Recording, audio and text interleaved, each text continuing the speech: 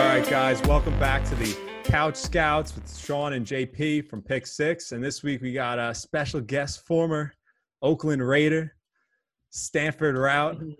Stanford, I did not know you owned the 40-yard dash record prior to Chris Johnson breaking it. I had no idea when I looked up your Wikipedia page, because Wikipedia has all the facts, right? Yeah. I did not know that. That was crazy to me. Yeah, man. I broke it back in 05 with the combine. And Chris broke it, I think, 08, something like that. And he was class of 08.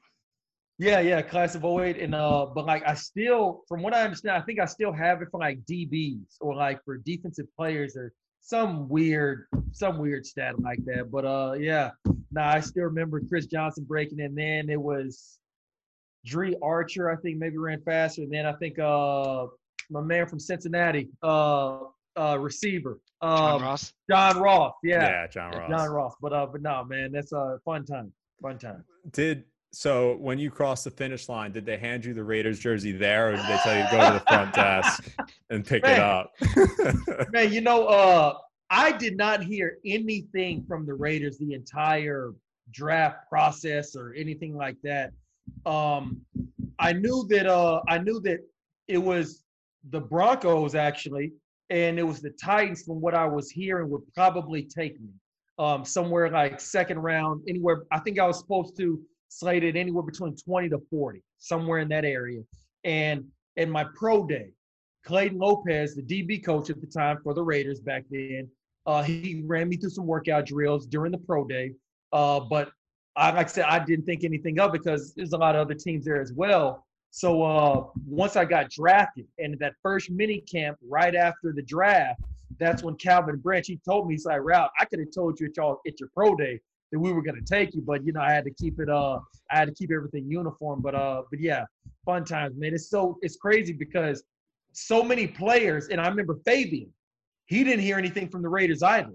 So oftentimes you'll be drafted by the team that essentially like you hear nothing from out of nowhere. Yeah, like it just comes out of nowhere. So yeah, I've known of several players that have had that same type of experience.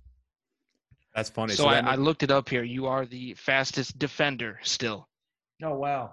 We got John Ross, Chris Johnson, Dre Archer, Jerome Mathis, Marquise Goodwin, and then you. Yeah, Jay Mathis, man. Me and him used to go ahead on the track back in college, also in the 200. Yeah, man, that brings back a lot of memories, man. But hey, well, still fastest defense player. I'll take it. Yes, sir. Quick little shout out to Fabe too. Fabe's not far down that list. Yeah, no, man, my boy, man, Fabe. I still remember at the combine after we all did our workout. We all kind of gathered together, our group, and then they kind of, say the times or whatever. Yes, mine was 4.27. I think Fabe was 4.29, 4.28, something in that 4.2 Not range. too far off. But nah, man, me and him, man. I remember we were actually on the same flight. I had a layover in Atlanta, and he was, I guess, flying straight out of Florida or whatever. But we were on the same flight going to the combine in Indy, man. Yeah. I know Chris Johnson last year, he went on, I think that guy from Bleacher Report, I forget his name. He went on his show. And Adam Lefkoe. And he still claims that the 40-yard time was rigged, that John Ross did not run faster than him at the time. And the side-by-side I kind of believe him. Don't you love those side-by-sides that they do every year? Yeah. Like I was like kind of like maybe he's right. Like, do you think maybe every like couple of years, like we need to boost up the excitement? Let's see if this guy like will make it seem like he ran faster than the previous guy. Now, it's funny that you say that because not because of John Ross, not because of him, but for me, running track all throughout my life and even in college, I know what speed looks like. Like I like somebody can run.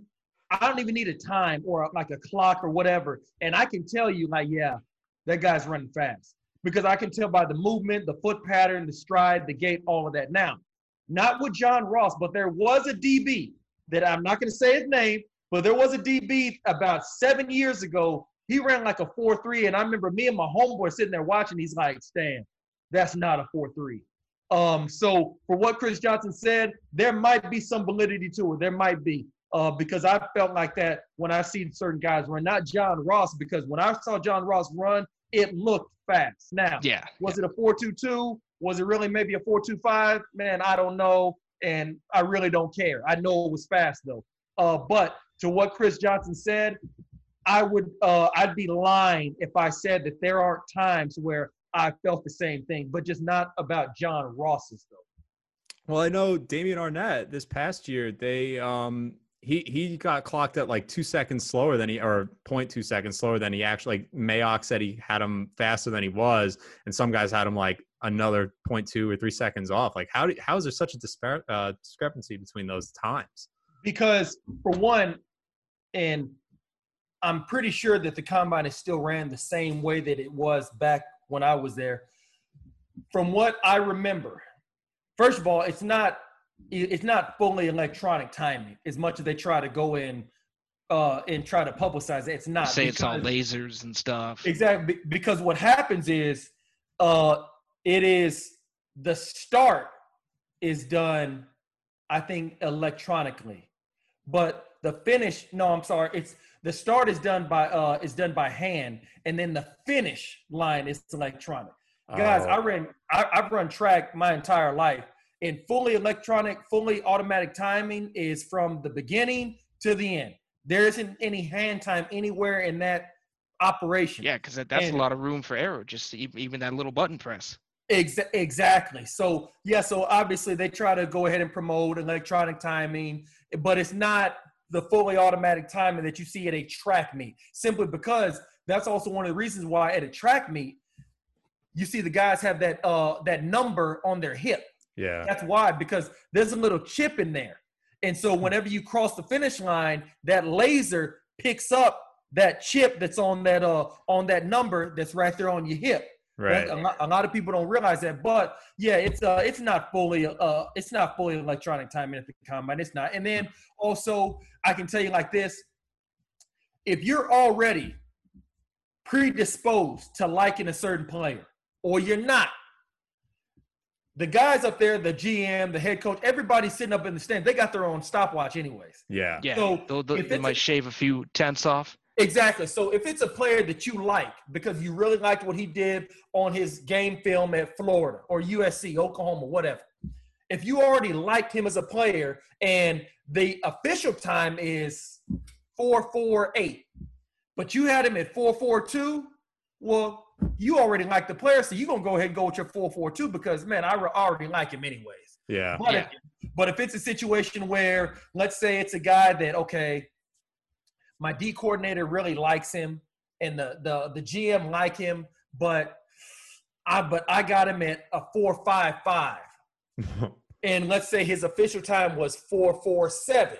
Well, you don't really like him much as a player because you didn't think he really played that fast on film. Whenever you watched all the games. So you're going to go with your time again. Yeah. Exactly, because you're already predisposed to not really liking him. So that's something that also goes on because you got a lot of differences of opinion on a lot of players throughout the organization. The owner may like him. GM may not like him. GM may like him. Head coach may not like him. Head coach may like him. Offensive coordinator may not like him. Things like that. Sounds like a lot of politics. Exactly. So you'll have several different people with a stopwatch that will go on the same guy. And like I said, us three right now, we can go right now and we can both put a clock on Usain Bolt.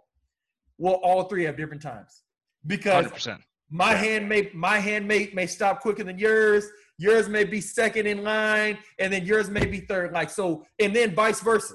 So no matter what, you're always going to have different times on certain players. And then when you factor in your personal feelings on that player, that'll just go ahead and that'll make you feel more steadfast in your time versus the official one or whatever. Remember when this is during the off season this past year, we went to the remote workouts and everything. Remember all those videos of the hand times and they were horrible. Exactly. The one might have been, don't quote me, it might have been Cam Dantzler, rookie corner from Minnesota. Yeah, and, he's fast. He is fast, but it was the timer on the video, and you could like pause it and see the guy like press the button before he even crossed. And yeah, we're gonna see more of those this year. Yeah, I mean, guys, and I remember even back when I was in college, and for me running track is, obviously I have a different level of appreciation for speed, time, things like that. So, the greatest thing about the combine is because in a lot of ways it eliminates just what you're alluding to, because I remember how at B-Tech, this is something that I heard, I don't know this for a fact, but I was always told that at B-Tech, when they do their pro day, when they run the 40, they run on a slight incline where you're actually going to have a faster time. And then those same guys that, let's say, ran like a 4.1 or something like that, will go to the combine and they run like a 4.4, something like that. So I think that so whenever you have the combine, it's such a level playing field that it really weeds out a lot of all of that ambiguity, a lot of all that confusion, because, certain player ran a really good time at his pro day. And this guy right here ran a really good time with his uncle having the stopwatch. So it really levels that playing field because nobody has that advantage or anything like that. And then also, whenever you got a guy with a Trojan on his helmet, a Hurricane, a Longhorn, a Sooner, a Crimson Tide, a Buckeye, you always hear about, okay, he did X amount on the bench press, or he did a really good vertical, things like that. But when everybody gets there in Indianapolis, the decal, the logo is off the helmet. You're not wearing a helmet. All you have is just DB number. That's it. Exactly. DB 34. That's it. Yeah. There's no jersey that's got a Buckeye right here. It ain't no Crimson Tide right here. Ain't no Trojan. Ain't no nothing. So then it takes out the bias. And everything is now just evaluated on, okay, you really ran a 4.6, you ran a fucking 4.6. Right. If you really ran fast, but you came from Liberty or like Coastal Carolina, you really ran fast. And it takes all the bias out of it. So that's why, the combine is great in a lot of ways because it weeds out all of that. I got to ask you about the Raiders defense, because the last time they were even – What defense? Well, that's a great question. The last time they were even respectable was in 2010. They were 11th best. You were on that team. So I got to ask, is it the talent? Is it the coaching? Is it both? Is it is Mayock not doing a great job selecting talent? I don't understand. It's been 10 years and they can't do anything. And it just drives us crazy as Raider fans. I mean, and then on top of that, they traded away Khalil Mack. Oh, yeah. Man, I think there's multi-layers to that question. I think that, for one, I think in a lot of ways, the drafting probably has something to do with it, number one. I love a lot of the talent that you see coming out in the draft, but I'll say this. Whenever you have guys that go to a school where they are just emphatically better than everybody else they play against, it's not as easy to evaluate them. Right. I don't even want to use any names, but I'm just going to go ahead and I'm going to use a certain school. When you talk about Ohio State, they got I'm glad you used that one. they got DBs it's like a factory. Right. Yeah, for sure. But here's the thing about that. Ohio State is an SEC team playing in the Big Ten. The Big Ten, hey man, you want running backs, offensive linemen, guys in the trenches, linebackers? Oh my God, go to the Big Ten, because it's all about that cold weather, ground and pound, tough, in the trenches type of football. Now, you want guys on the edges, you're not going to find a bevy of talent in the Big Ten. Ohio State, you will. But in the Big Ten, you're not. So, with all that being said, at Ohio State, as far as their secondary, what stud receivers are they going against week to week to week in the Big Ten? They're not. So, That's true. You look at that, and I go and I just throw this guy, All-American. Oh, he's going to be first-round pick. Oh, that guy right there, Jim Thorpe Award winner.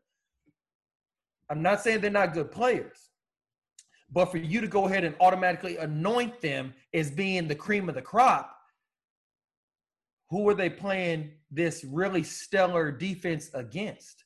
Are they just looking at the results and not the competition? Are they doing this against first-round talent receivers, or are they just doing this against a Big Ten school that's in a Power 5 conference? So you automatically assume, they're balling out against Power 5 schools, so they have to be good. So that's where I really think that you got to look deeper into that. But to get back to the question, I think that I think scheme also has something to do with it. And then I think accountability. I remember how back, in our years in Oakland, we played a lot of man coverage. Well, I played alongside Nnamdi Asomugha. So, you better be on top of your shit because otherwise you're going to really, really look bad playing alongside Nnamdi Asomugha, much like playing opposite of Champ Bailey back at that same time. So I think that I think scheme probably has something to do with it because watching them down the stretch this past season, especially against the Chargers on the Thursday night game, against the Miami Dolphins the Saturday right after Christmas, which that freaking just made me cry. Yeah, it's all amazing. I think it's a lot of that all balled into one. I think it's coaching. I think it's scheme. I think it's drafting, and then I think it's accountability. Simply because certain mistakes, you just have to make sure to clean up. Like as a corner, if it's right before the half against Justin Herbert, loves to throw the ball down the field. As a corner, I got to get deeper after I sink into cover 2 and let them throw the check down to the running back. But we got to guard the end zone. If it's against the Miami Dolphins, what was it?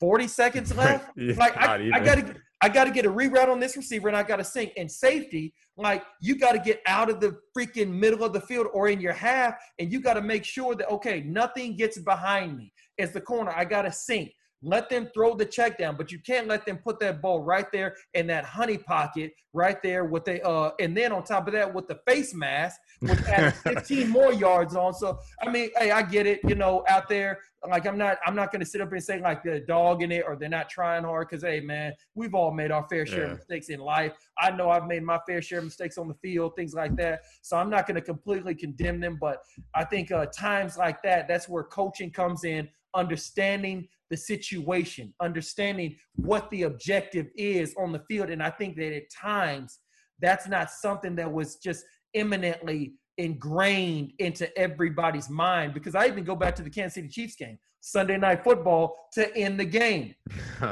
You got to know the situation. You have to know the situation, and you got to know who you're playing against. So I think if they shored that up, I think the Las Vegas Raiders, man, they got a bright future because with the offense, the run game, Darren Waller, Derek Carr, my man in the bag, Josh Jacobs, man, the offense, they're going to do their part.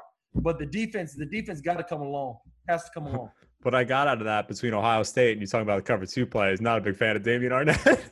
No, and the thing is that I'm of this mindset, and this is not just Ohio State. Hear me very clearly. When you have a team and you're having 2 players from the same position drafted in the first round, I'll use Iowa. You had Noah Fant and then Hawkinson drafted to the Detroit Lions. That's really hard to do and both of them be studs. Yeah. I feel that's like really, really hard. It shouldn't happen. Exactly. So what I'm saying is that oftentimes when I see a team in college football and they got 2 guys drafted in the first round at that position, I'm thinking one of those guys may not be as good as advertised. That's what I'm usually thinking. So who's not as good as advertised, Jerry Jeudy or Henry Ruggs? Oh, here we go. Okay, now that's a whole nother topic, but I'll dive into that. I like Jeudy, man. And I did not realize he's as fast as he is.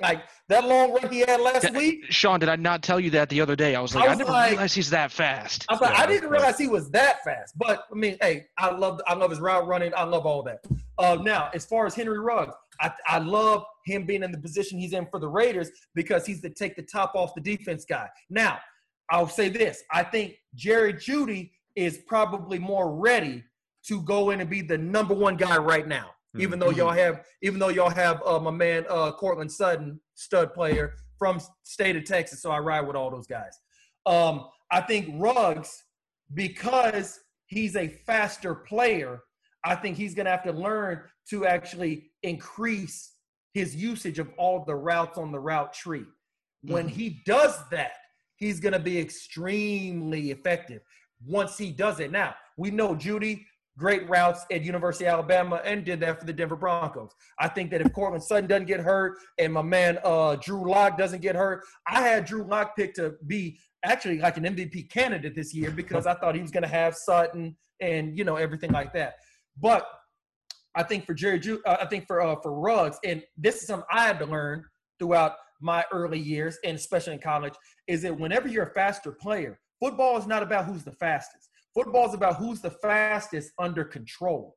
So a guy that runs a 4.2 40, if he's not able to control it, he'll never be as successful as the 4.4 guy who can run it under control. Jerry Jeudy, Odell Beckham, Antonio Brown's only about a high 4.4, but Antonio Brown runs that same 4.4 in his dig, in his comeback, in his skinny post. He runs a 4.4 in his route where he doesn't have to slow down, stop, gather himself, things like that. So I think for Ruggs, man, I love what he did this year because he brings a different element to the game, and that actually helped out Derek Carr. But I think that once Ruggs learns to actually use the other routes on the route tree to set up the deep ball, much like how Randy Moss used to, I think that once he does that, I think Ruggs is going to really be a top guy in this league because he brings a different dimension to the game.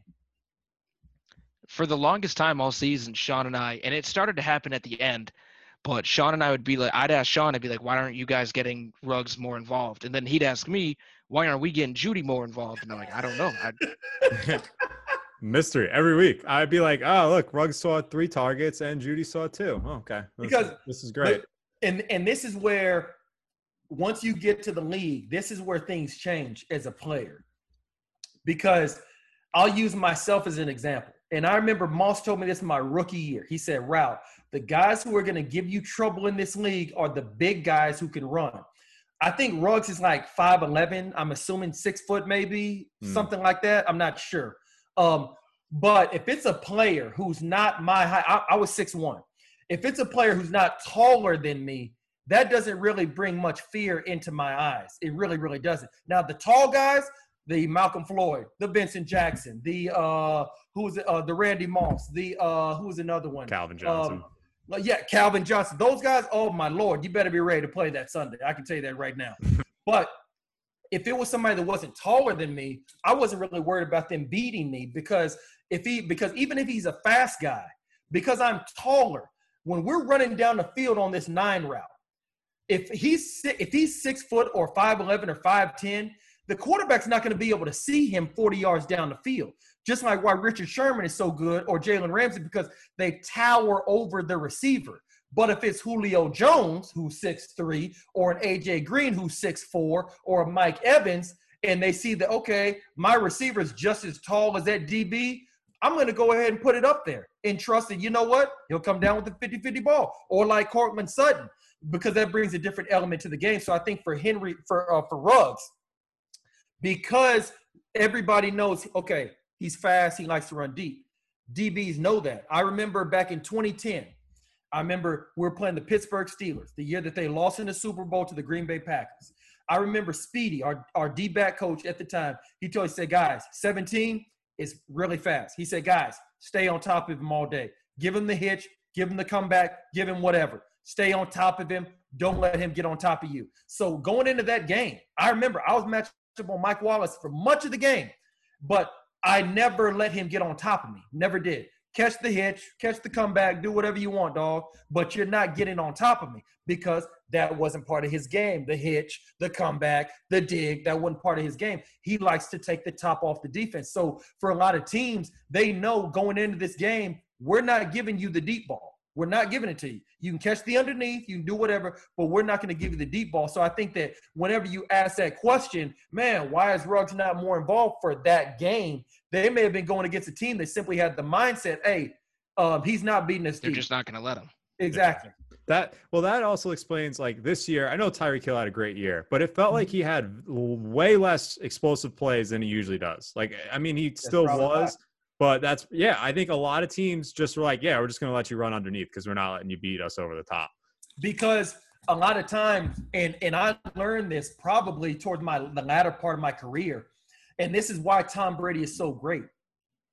Most teams, and this is why you saw the the Raiders were the only team this year to actually give the Chiefs problems. It really worked the first time at Arrowhead, not so much the second time when they played out there at Allegiant Stadium, even though they should have won the goddamn game if they didn't F up the last series. But most teams, most quarterbacks do not have the focus and they don't have the maturity level to go down the field, 12-play, 80-yard drive. They don't. Without having a drop pass, a holding call, a false start, some sort of miscommunication between the receiver and the quarterback, something like that. They don't have that level of patience. They don't. Most teams don't, because guess what? Most quarterbacks want to do what? You want to get that 50-yard bomb touchdown. They want to be on SportsCenter top 10. Exactly. They want to show off their arm. They want to throw that deep dig across the middle. They want to throw that post pattern. Most quarterbacks. Now, there's one quarterback who's perfectly fine with throwing checkdowns all the goddamn way to the end zone. And that guy right there has 6 Super Bowl rings. TB12. Outside of him, most guys don't do it. You guys remember back when the 49ers were really, really balling with Vic Fangio as a D coordinator when Jim Harbaugh was there. Alex Smith? Yeah, and Kaepernick. Kaepernick, yeah. And they used to smack Green Bay every time. And it's because with Jordy Nelson, Driver, James Jones, all those guys, Aaron Rodgers, as much as I love him, 05 draft class, Aaron Rodgers likes to throw downfield. So the 49ers had my man Carlos Rogers, came out of my draft class. They had my man Terrell Brown. They had Deshaun Goldson, and they had Dante Whitman. But guess what? They had Hall of Famer Patrick Willis right there, inside backer, and then you had Navarro Bowman. The one that everyone always forgets about. Exactly. And then they had that pass rush with Alden Smith, Brooks, Justin Smith, all those guys. So all they would do is they would run quarters, and they would sit those linebackers back 10 to 12 yards. And what that does is it takes away that deep shot. And the safeties and the corners are all playing everything top down. So now A-Rod has to throw the 8-yard curl. Okay, they get up, they make the tackle, 2nd and 2. Okay, they're still able to move the ball, but they're not able to get those chunk plays. And then, by the way, while he's trying to find Jordy Nelson going on the seam or James Jones going down the seam, Alden Smith is over there about to sack him. So that's why, like I said, man, most teams, they don't have the patience to go all the way down the field, throwing the check down, throwing the shorter pass. Just take what the defense gives you. Exactly. But most teams are not equipped to do that mentally, because that's hard. Because if I want to throw this 8-yard curl, offensive line has to protect. The offensive tackle has to make sure that he doesn't allow the DN to get his hands up. The receiver has to run his pattern at 8 yards. Everything has to be on time. He's got to catch the ball. And then guess what? He's got to make sure he can turn the corner to go ahead and get his hips turned a certain way to beat him. So many things have to go into play. And then, we got to line up and do that again. And then we got to do it 10 more times, going down the field, nickel and diamond all the way without offensive tackle whiffing on a block on a DN. He gets in there, now sacks the quarterback. It's now 2nd and 16. Everything's now thrown off. You don't not getting a hold, not having a false start, not having a drop pass, not having to be a play where the receiver reads the coverage wrong. So now instead of running an 8-yard curl, he runs a 12-yard curl. Quarterback's patting the ball because he's ready to throw. Receiver's not out of his break yet. So many things have to go right in that 12-play drive, going 80 yards rather than just getting some chunk plays. That's why it's so difficult. That's why a lot of quarterbacks like to go and get those bigger plays, because, man, so many things have to go right just to go ahead and keep the chains moving on a consistent basis. You have to be so precise, because if you get a DB that's aggressive too, and he's going to jump that little 3-yard in or 3-yard out, he's housing that probably. Exactly. So so many things have to go right, and I think teams are getting smarter, and they're playing a little bit more of that bend don't break type of defense. And like I said, man, I was enamored by the way Vic Fangio constructed that defense back in 2011, 2012, 2013, and even 2014, but especially 2011, 2012, and 2013, because the way that they would always stone the Green Bay Packers, whether it was at Candlestick or whether it was up there in Lambeau Field, I was enamored by it because it was just a very simple coverage, but they did not give the downfield passes. And you got the pass rush doing their thing. So, man, it all worked in unison. But like I said, if you do not have a quarterback who's willing to take the check down, because a lot of quarterbacks, they don't want to use this mentality. I was always taught this. You'll never go broke taking a small profit. You never will. Good point. But these quarterbacks, no, they don't want to do that. Like, hey, man, it's 80,000 people in the stands, or it used to before COVID. I'm getting on the highlight reel. Yeah, exactly. Like, hey, man, they pay me $40 million a year. Like, hey, man, I need to show my arm off. Right. And that right there is when Eric Harris steps in front of that errant throw at Arrowhead Stadium, picks the ball off, ends the game. Because that quarterback wants to throw that second level ball or the third level. It's funny because I really feel like we just described Drew Lock this year. Yeah. And you know, I tell you this, I liked him coming out of Missouri. I took notice of Drew Lock when they played the Texans in 2019 in December, and they were up 38-3 at halftime. That's when I took notice of Drew Lock. I was like, man, this kid right here is making a lot of quarterback throws. Not because he's throwing for a lot of yards, but the very first play of the game, he rolled out on a bootleg, hit Noah Fant on the sideline right here, went for a big play. And then he threw a touchdown in the seam, which was almost kind of in between two Houston defenders, and that was a quarterback throw. Not because he just threw the ball, receiver caught it, but he threw it in a tight window, and it got there. I was like, okay, you know what? Gunslinger, fearless. And then I remember coming into this past 2020 season, man, I really think he's going to surprise a lot of people. But then Cortland Sutton gets hurt, and then everything just kind of goes downhill. But what I noticed about Drew Lock, and I'm not sure if John Elway feels this way, but I think he might based on John Elway being more of an old school guy.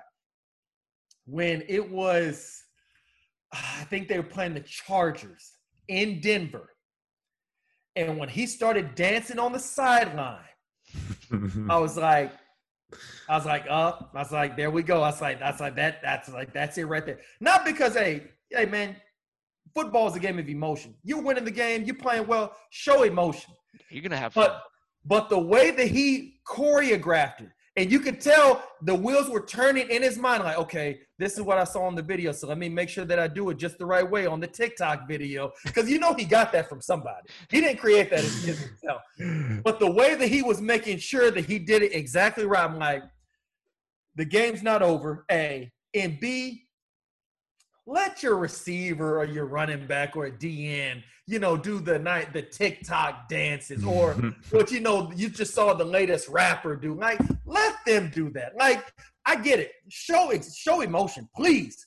I love my quarterback showing emotion, but like, leave that more to the skill guy. Like, yeah, you don't have to be the star of it just because you threw it. And yeah, like, I get it. Spike the ball like Tom Brady. Do the discount double check like Aaron Rodgers. Or, like Pat Mahomes when they played the Bears. Do the, go ahead and count like, man, they really drafted me number 10 overall, and then this guy right here, number 2 overall. Like, do that. But, like, the whole little TikTok, when I saw that, I'm like, okay. And sure enough, like, my boy Colin Cowherd got him the next day on the herd. Oh, yeah. So when I saw that, and then when he came back and fired back at Colin Cowherd, when he said, I mean, I guess he should get used to it because it's probably not going to stop. When I saw that, I'm like, okay, I see a little bit of maturity issues. But, also that's this new generation. That's the new age player. So you also got to kind of understand that that's the new wave. You can't completely have the old school mentality of, quarterbacks got to act like this. They can't act any other way. So, I get have the hat backwards. Remember, Coward said, can't have the hat backwards. I like Locke. I like him. I think he's got to settle down, and he's got to hone in some of those mistakes, because I remember Sunday night game, Broncos Chiefs. Broncos should have won that game. Yeah. Should have won that game. But I remember early in the game, first drive, throws the ball. I think he's rolling to his left, intercepted by a honey badger. And I remember thinking to myself, that's a blown opportunity. Like, you could have at least got a field goal out of that if you really, really want to win this game, even though it's a first drive. But it's those mistakes that he can't make. And I think that me being 30, now 37, I don't want to sound like the old guy in the room, but I have to believe that the dancing like the TikTok, the hat backwards, I hope he, gets used to it, because it's probably not going to stop as far as my dancing on the sideline. I have to think that some of that mentality leads to the decision-making of throwing the ball to the other team rather than running out of bounds, throwing it out of bounds, things like that. But I like his ability. I like the fact that he's fearless. I just think he's got to go ahead and really cut down on making the smarter play, not just, I'm gonna beat it with my arm because I got a cannon for it. I think if he does that, man, I think Denver with Jeudy, with my man Cortland Sutton, and then Gordon and Lindsey in the back end. And then the way Bowles has come on as the left tackle, made all pro today. That was the biggest shocker of the season for Denver, for sure. And I think already, man, Vic Fangio, man, he can coordinate a defense, man. That's already been well proven. And then getting your boy Simmons locked up. I think that I think the Broncos, man, I think they'll be a player within the AFC, no doubt. I think that's the one thing we can't do is lose Justin. Yeah, man. I like watching him, man. He's a good player, man. Really love the way he plays. He's physical. He's always around the ball, whether it's pass plays or run plays. I really like that. And I mean, like I said, Vic Fangio, I remember when I saw what he did in San Francisco and then going over to Chicago and all that, like I'm sold on him as far as a defensive mind, no matter what. Yeah, I've been pretty harsh on Fangio at points this year because of like his clock management. Yeah. But his defense, yeah, you can't question that. Exactly. Yeah, I think whenever defensive guys become head coaches, because defensive guys err on the side of caution, where they don't care for the offense running a trick play or taking a shot. Defensive players are, hey, let's run the ball, control the clock, play good defense, and then get the hell out of here. That's where I think that for defensive guys that become head coaches, they have to have somebody, whether it's an assistant or somebody on the sideline, to handle the offensive intricacies that may come up, like the nuances, simply because, like you just said, clock management. As a defensive player, what the hell you worried about clock management for on defense? So I think that's where, as a defensive-minded guy, you fall short of those type of nuances that may come late in the game, 2-minute drill, things like that. So I think even if you have a defensive-minded head coach who's a former D coordinator, you got to have some sort of offensive mind on that sideline to be, hey, Vic, hey, man, hey, we need to call timeout right here because of A, B, and C. You got to have that. Otherwise, you will have those fools that he's made this season with the clock management. I actually, Sean sent me a thing earlier. He was voted Raiders MVP this season. Yeah, him and Greg Williams on the Raiders staffers on the Athletic, they voted on the Raiders MVP, and both Greg Williams and Vic Fangio received half a vote for giving us 2 more wins. And man, he should have been, because listen to me very carefully. Maybe the Jets were tanking, maybe they weren't. I don't know, but I know this. I don't know how you're trying to actually win a game by calling an all-out blitz coverage, cover zero, when you have to protect the end zone. Let's say the Raiders need a field goal. Okay, I can kind of see why they did that. Right. Raiders are about 10 yards away from being in field goal range. You got to keep them out. I get that. But for having to protect just the end zone, not field goal range, the end zone, and then you do that, oh, my Lord. Like, I remember – if that would have been Nnamdi or, let's say, Charles Woodson, hell, even myself, like, yeah, we're having to talk with that D coordinator after that play. And maybe Kirk Morrison, he might have just simply just said, okay, F the D coordinator, F the call, cover 2. And just said, F him, He can yell at us when we get off the field on the sideline, but at least we'll be getting off the field. At least we're going to have a win and not a loss. Exactly. Yeah. He'll be yelling at us while we're in the locker room celebrating the win, not us over here wondering, man, we just got beat on a double move because we ran cover 0 against a fast receiver when we didn't have to. So, yeah, I mean, that right there, I mean, he might as well – he should have been the MVP. Simply because, man, like that right there, no, like that's – I can't even fathom a situation where that's okay. And I'm talking about, I don't care if you have Champ Bailey playing the nickel, Darrelle Revis outside, and Nnamdi Asomugha on the other corner.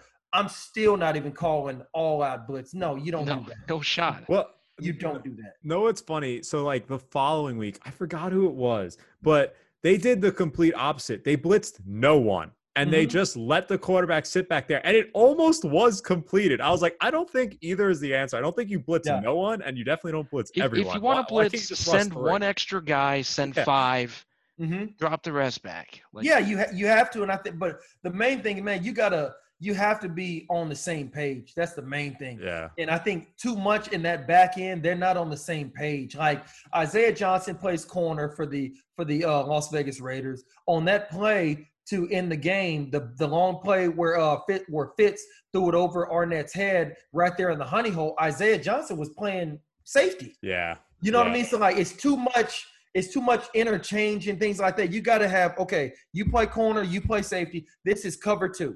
Guys, I coach high school ball, and it's in cover 2. Don't let anybody behind you, period. I don't care what happens. I don't care if a bomb goes off. I don't care if the lights go out. I don't care if the quarterback pulls down his pants and just uses the restroom on the field. You don't let anybody behind you, period. Like there is no but if and this. No, nobody's behind you, period.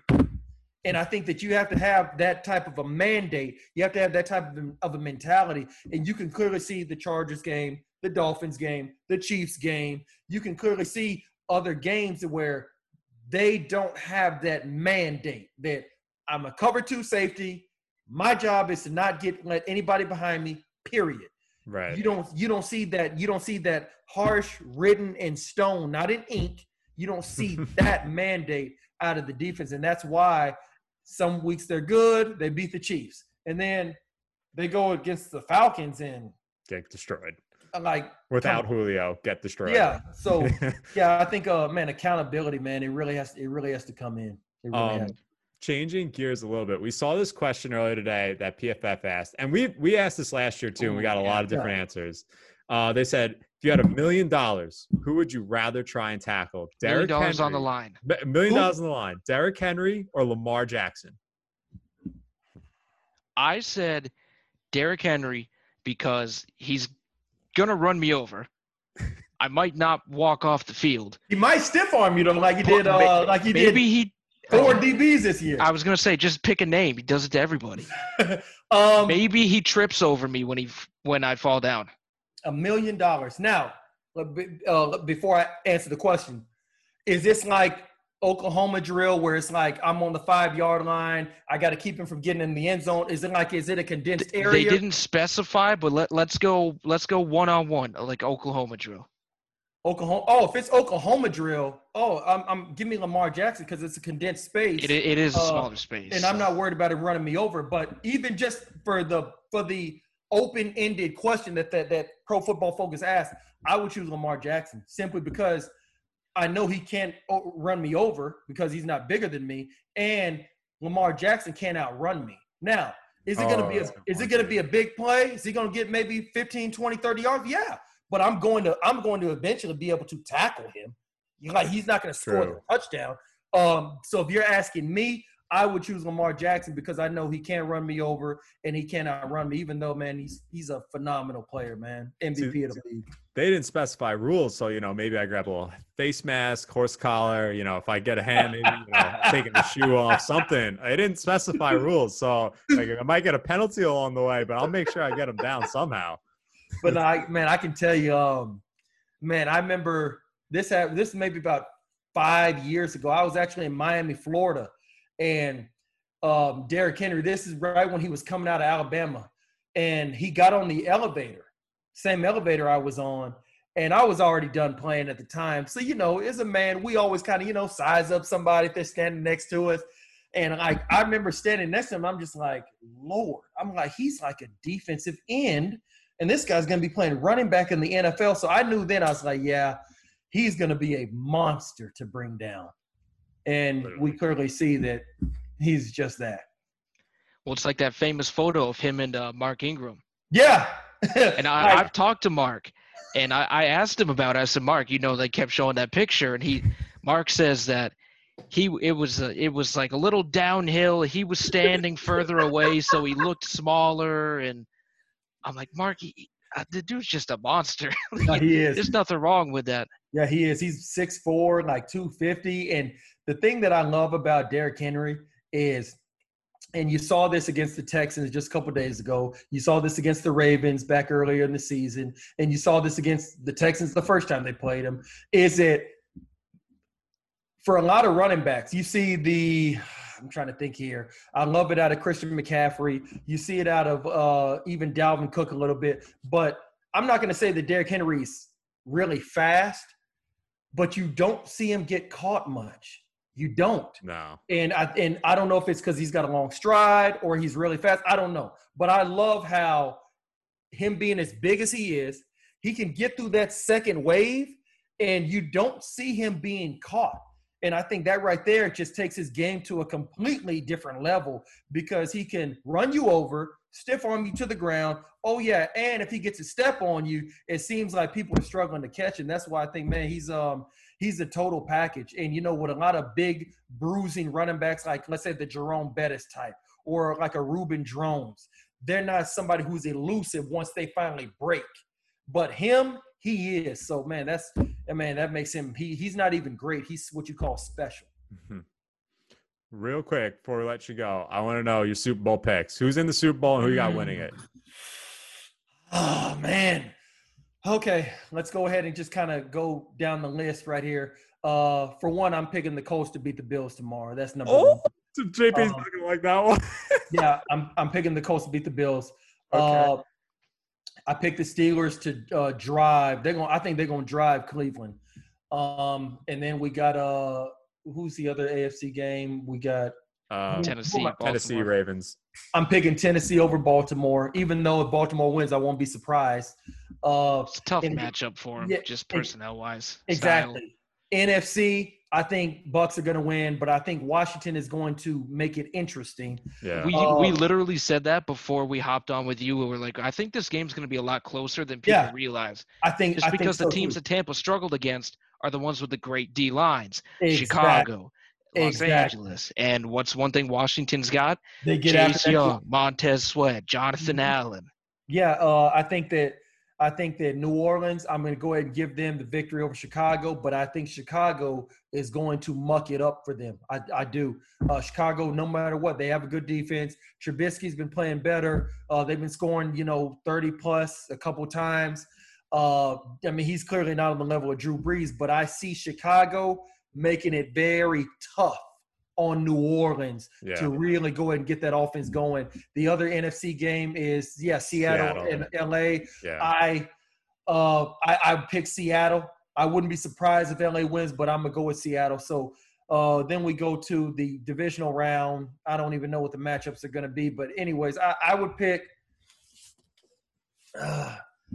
I would have to go with Kansas City because they are the favorites from winning last year, but I would not be surprised if Kansas City does not make to the playoff to the Super Bowl. I would not be surprised at all. Who do you have beating them if you have the Bills getting knocked off by the Colts? I know, and that's why I just kind of amped myself up. I think if Pittsburgh gets their crap together, Pittsburgh has the defense with the pass rush. They could muck it up for Kansas City, and I don't see Kansas City being able to hang with their receivers. With Pittsburgh, if their offense puts together a complete game, they're going to be tough to beat just because of the defense. I could see Pittsburgh doing it. I could even see the Colts sneaking them. It's not something high probability, but I could see it by Eberflus's defense, and they're not going to have an answer for T.Y. Hilton. I'm sorry, the Chiefs. they're Super Bowl champions. I got to give them their respect, but I don't see them being able to stop high-powered offenses in the back end. But like I said, I would just go ahead and say the Chiefs represent the AFC because until they're beaten, you got to give them their credit. On the NFC side, Seattle, I love them, but I don't think they have enough on defense to stop an Aaron Rodgers type of group. New Orleans, something about them. They're going something about them. They're you feel like something's gonna happen. Yeah, exactly. Like something's going to happen with New Orleans. There's no Minnesota this year though, so they don't have to worry about that. True, but I do not see New Orleans going up there to Green Bay winning in the postseason. Yeah.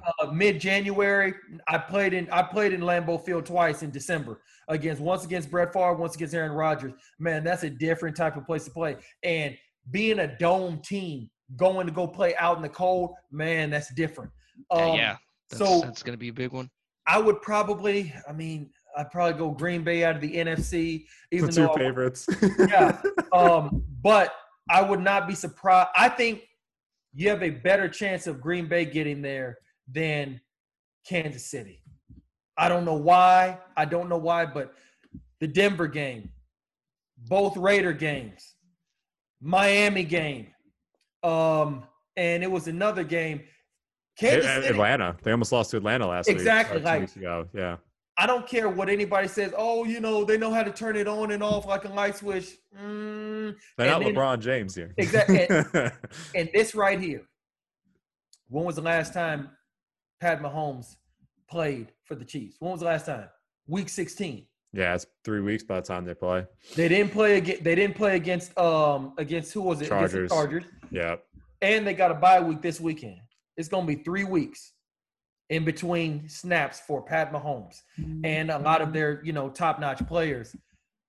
That right there means a lot in football. It does.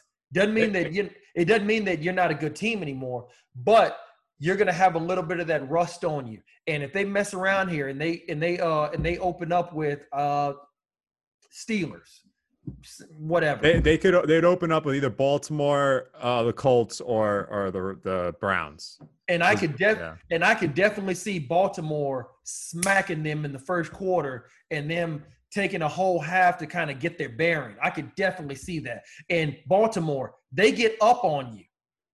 That's going to be tough on you because they'll run the ball, drown out the clock, and Baltimore got them hogs up front where they can get after the quarterback. Marcus Peters, he loves taking chances, stealing that ball. Marlon Humphrey, steady.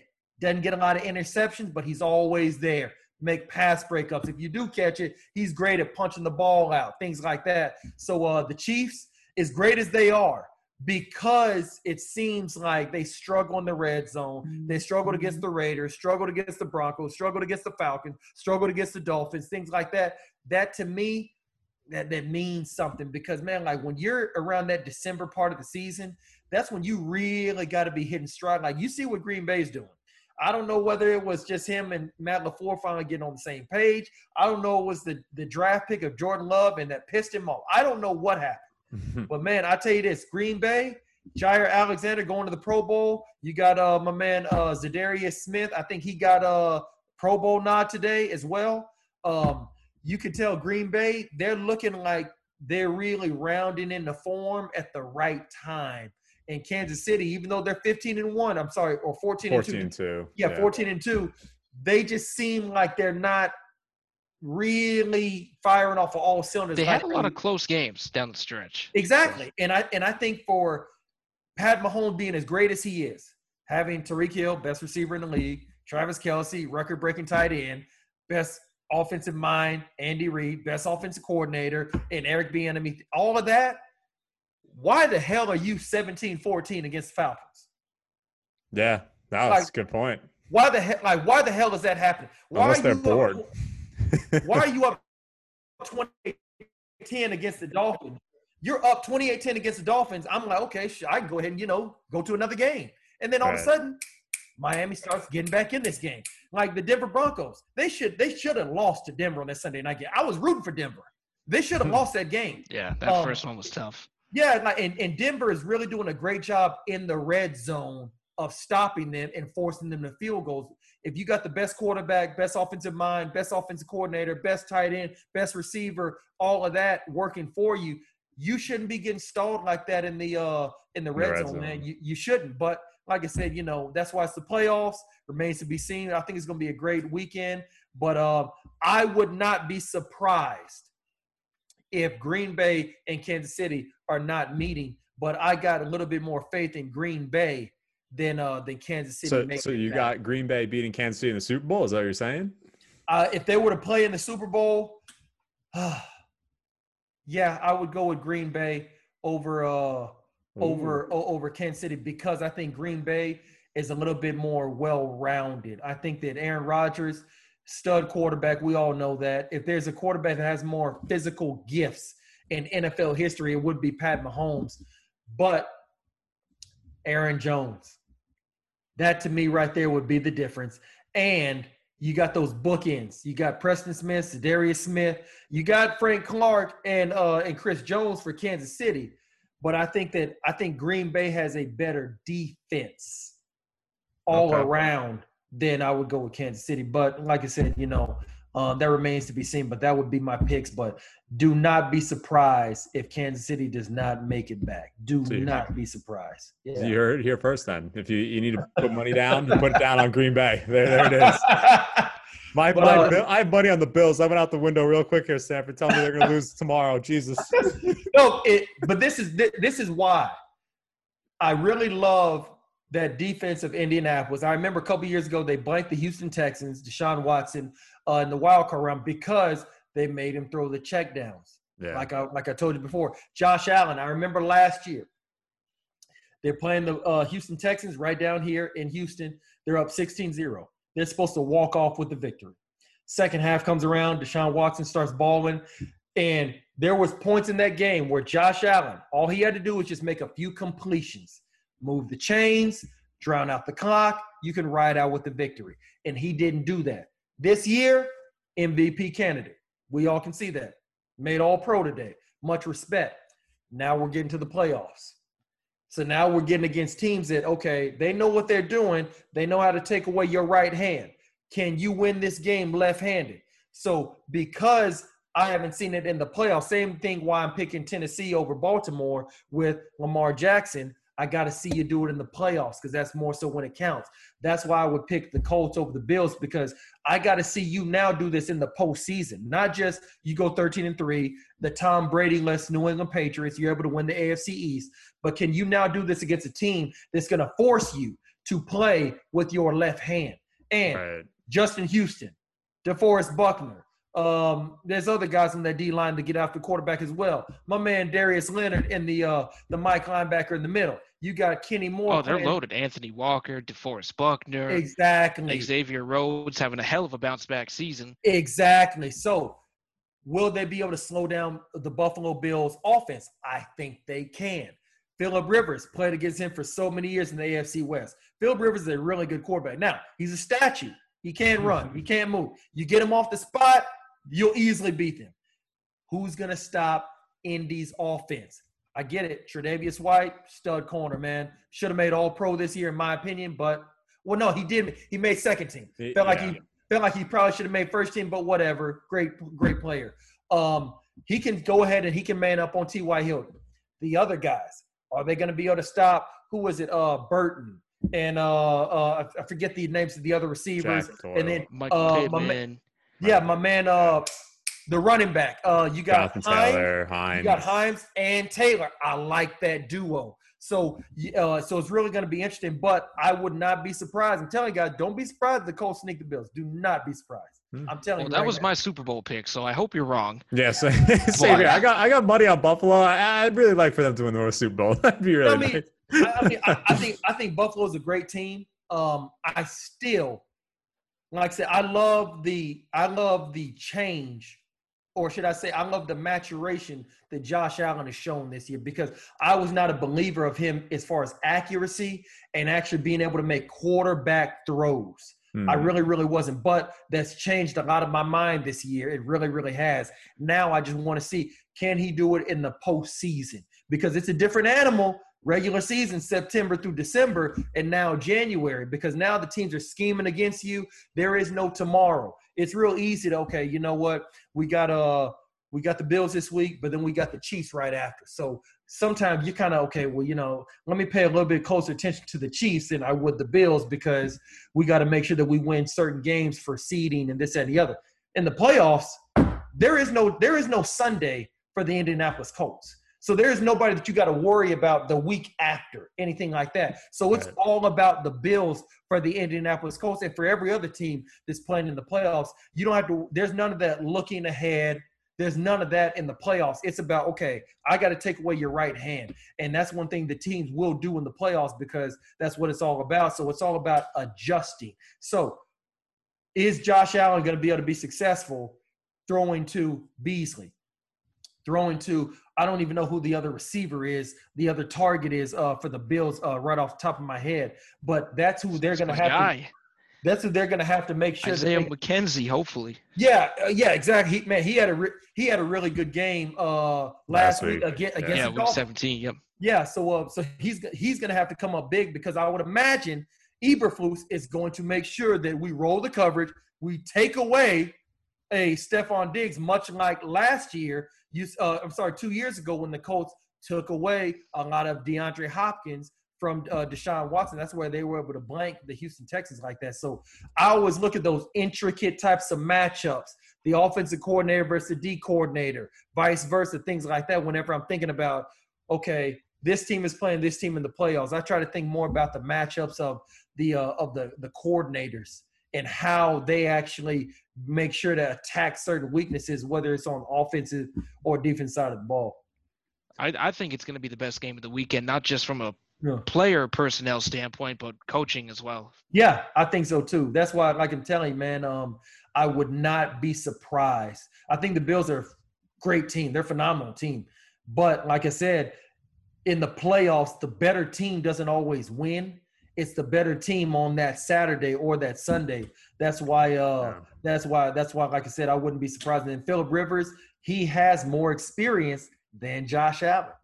Phillip Rivers ain't never won no Super Bowl, but Phillip Rivers, he has more playoff experience on how to get over that hump, at least get into the AFC title game than Josh Allen does. I just hope we don't see another Josh Allen lateral like we did last year. And I'm glad you brought that up. That's why I'm still kind of hesitant, the Bills are the best team. They're going to make it to the AFC title game. They might win the Super Bowl. That's why I'm still kind of like a little bit hesitant, because I live in Houston. I remember watching that game, and I remember thinking to myself, why in the hell did he just do that? It wasn't even like it was the last play of the game. Yeah. Like, why the hell did he just do this? So things like that still stick out in the back of my mind. But nonetheless, man, the kid had an MVP season. Won't win the MVP award, but definitely was third best when it comes to having an MVP season, All-Pro, Pro Bowl. Definitely turned around and had a great year. Stephon Diggs, man, I think that was a great trade for them. One of the few times in NFL history where it seems like both teams – the return is benefit immediately. Yeah, from the trade. But nonetheless, like I said, man, Josh Allen, he's got an extremely bright future in this league no matter what. Stanford, do you have anything you want to plug? Oh man, I guess my own podcast, All Facts No Cap. It's I upload a lot of the videos on my page at sroute26. I guess that's pretty much about it, man. I love following you guys' page, man. I've gotten in so many heated discussions, debates, whatever, on some of you guys' posts whenever I comment. I got like 15 people firing back at me. Man, like I love following you guys' page. I love how you'll post a quote or post, let's say, one of those stats where you got a comparison between guy A and B, and their picture is blacked out, and then you see who it is. Yeah, I love that. I love the debates about the corner who gets a lot of interceptions versus the one who just gets a lot of pass breakups, things like that. Man, I love you guys' page. So man, like, much love to you. That. Yeah, like, trust me, there's plenty of times, man. Y'all give me some anxiety sometimes, because I know when I make a comment, I know that somebody's going to say something. Something's going to come back. Yeah. So then when I get the notification about somebody replying to, I'm like, okay, like either, here we go. Yeah, like here it goes, and then I'm like, there's times where like, okay, I know I just commented on their page. Like I'll go and put my phone on the other side of the room because I know it's coming back, and there's oftentimes. And oftentimes, depending on who it is responding or what they say, I know that I got to be in a certain headspace. Oh, yeah. to be able to go back and forth, because it'll be something like, you don't know what the fuck you're talking about, dude. You played for the Raiders. And then I'm like, okay, I got to go into asinine mode. And, I gotta be in the right frame of mind to be an asshole these days, man. Yeah. But nonetheless, man, like I love following you guys' page, man. I love that. I'll make sure we definitely appreciate podcast. That. Yeah, we definitely appreciate that. I'll make sure to link your podcast as well.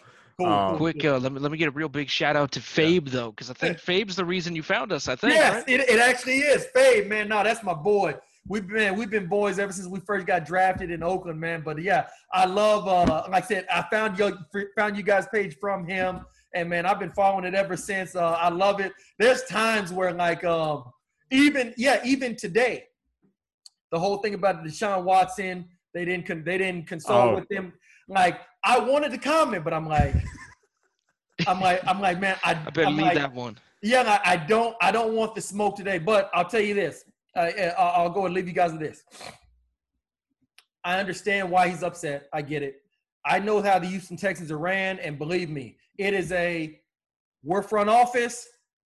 You play football, you throw the touchdowns, leave us to the deciding of the front office. It is a separation of church and state over there in that building. That's number one. Number two, I think that you got to really step back and look at this. And I think for DeShaun Watson, obviously he feels disrespected because they didn't include him in the GM search process. I get that. I think they gave him a monstrous contract, and believe me, he's worth every penny and then some. But they gave him that contract with about 5 years still under their control, where they could have played hardball with him, let him play out his rookie deal, franchise him 3 times like Washington did with Kirk Cousins, and just simply did that, like what Dallas is doing with Dak Prescott. They didn't do that. They gave you a record-breaking contract after your 3rd year. Didn't mix words with you, didn't play hardball, gave it to you. Now, I'm not going to credit the Houston Texans for actually recognizing his talent. Everybody can see that. But they gave it to him when they could have simply played hardball and been like, you know what, we'll discuss that in your 5th year. We'll discuss I was going to say, they could have waited a full 2 years. They could have done what the Cowboys did. Look what they did to Dak. Exactly. They could have. So I think by them doing that shows that they recognize your value. They recognize how great of a player you are. Now, Tom Brady didn't have say-so in the roster, things like that going on the team with the New England Patriots. He didn't have say-so. The Green Bay Packers didn't retain Aaron Rodgers, quarterback coach. They cut Jordy Nelson. They drafted Jordan Love. They drafted his replacement before they draft him help. Yeah. Without consulting him. Yeah. Aaron Rodgers, Super Bowl champion. Probably win the MVP. I think this will be his 3rd one, I think. Yeah. Tom Brady, 6 Super Bowl rings. I mean, come on, good Lord. So when you look at how other quarterbacks don't have say-so in the things that go on that team, head coaching search, GM search, things like that, that's when you kind of, okay, if they don't have say-so,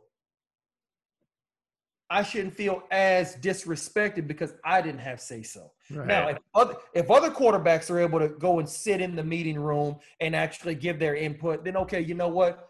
I think we have a little bit more of an argument. But I think that that's how I view that now. According to what I read, if Calvin McNair actually really truthfully said, hey, you're going to have input on the GM or the head coaching hires, and then it turns around that he didn't give that to him, oh my God, then by all means. If you tell me one thing and then I don't get it, then. Yeah, by all means. But if that wasn't the exact case, then I mean, I see why he would be upset, because I mean, I would be upset too. Yeah. But do I necessarily have like a leg to stand on as far as demanding a trade? I think that's a little bit I think that's taken a little bit too far, because if both 12s, number 12 for New England, now for Tampa Bay, and number 12 for Green Bay, if they don't have say so,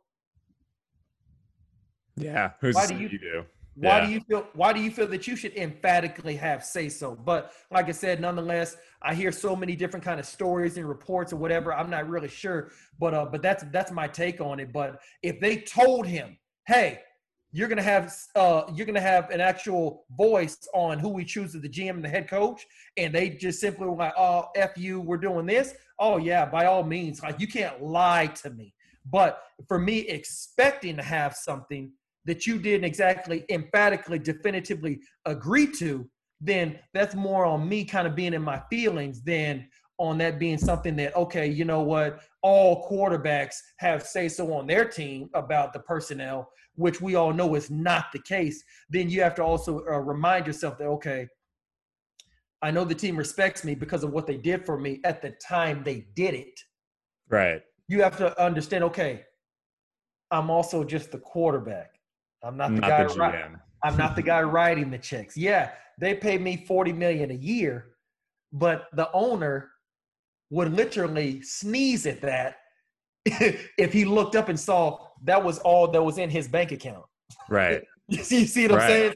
So owners look at things vastly different than players do, simply because, you know, they're wealthy, like lineage, generational, like 5-6 generations down the line, billions of dollars. Exactly. Like it's a completely different level of wealth for a owner rather than a player. But nonetheless, like I said, man, I think the world of the kid. I love everything he's done for the team and this city.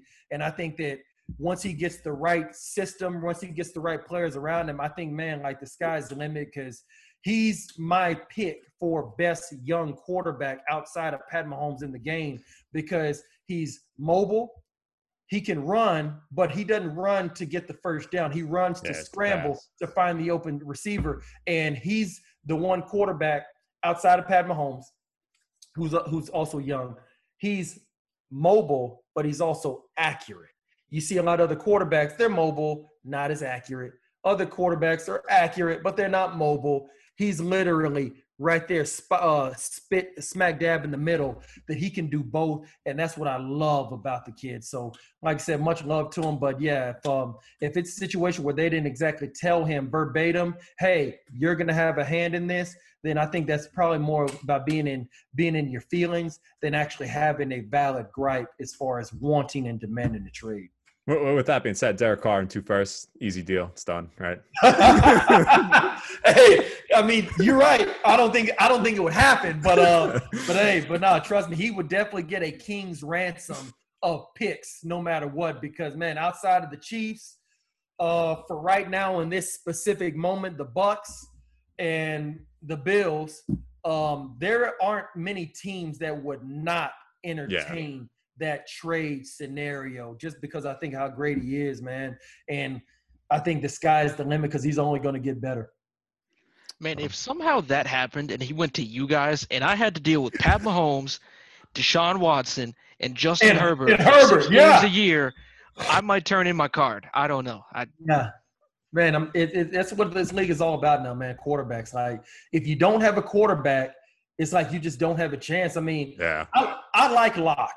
I just think he has to grow up, and I think he's got to get out of that Juju Smith-Schuster type mentality where I'm going to be me, and everybody else just needs to go ahead and accept it. I think he's got to get out of that mentality and take on a little bit more of a John Elway type approach, and I think he'll be fine. I really, really do. And, I mean, you look at Justin Herbert, you look at his demeanor on the field. I like that demeanor on the field. And I think Locke has what Herbert has as far as talent. I do.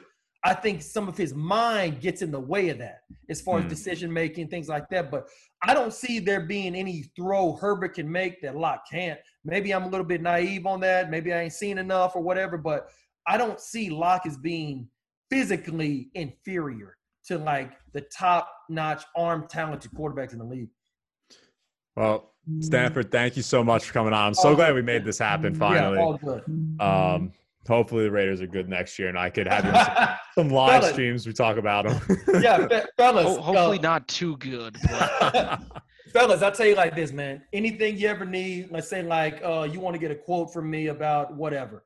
Hey, Routt, what do you think about, the Green Bay Packers offense versus the Kansas City Chiefs defense? Man, like anything you need, man, just let me know. I'll gladly hop on with you guys or the IG Live or, whatever, man. Just go ahead, just kind of give me like now that we got this going too, man, I mean, we'll talk more in the off season for sure. Maybe reoccurring guests. Yeah, all good, man. Yeah, so like anything you need, whether it's the IG Live or this right here, the Zoom shit, man, like, hey, man, feel free, man. Just go ahead and reach out. Y'all got my number. Just go ahead and holler at me. Awesome. No, thank you again. And make sure to check out what's the name of your podcast again? Make sure people check that out. All Facts, No Cap. All Facts, No Cap. I like that. It's on my Instagram page, srout26. You'll see it. Yeah, check it out, guys. Thank you again, Stanford, so much. All good, man. All good. Happy to do it.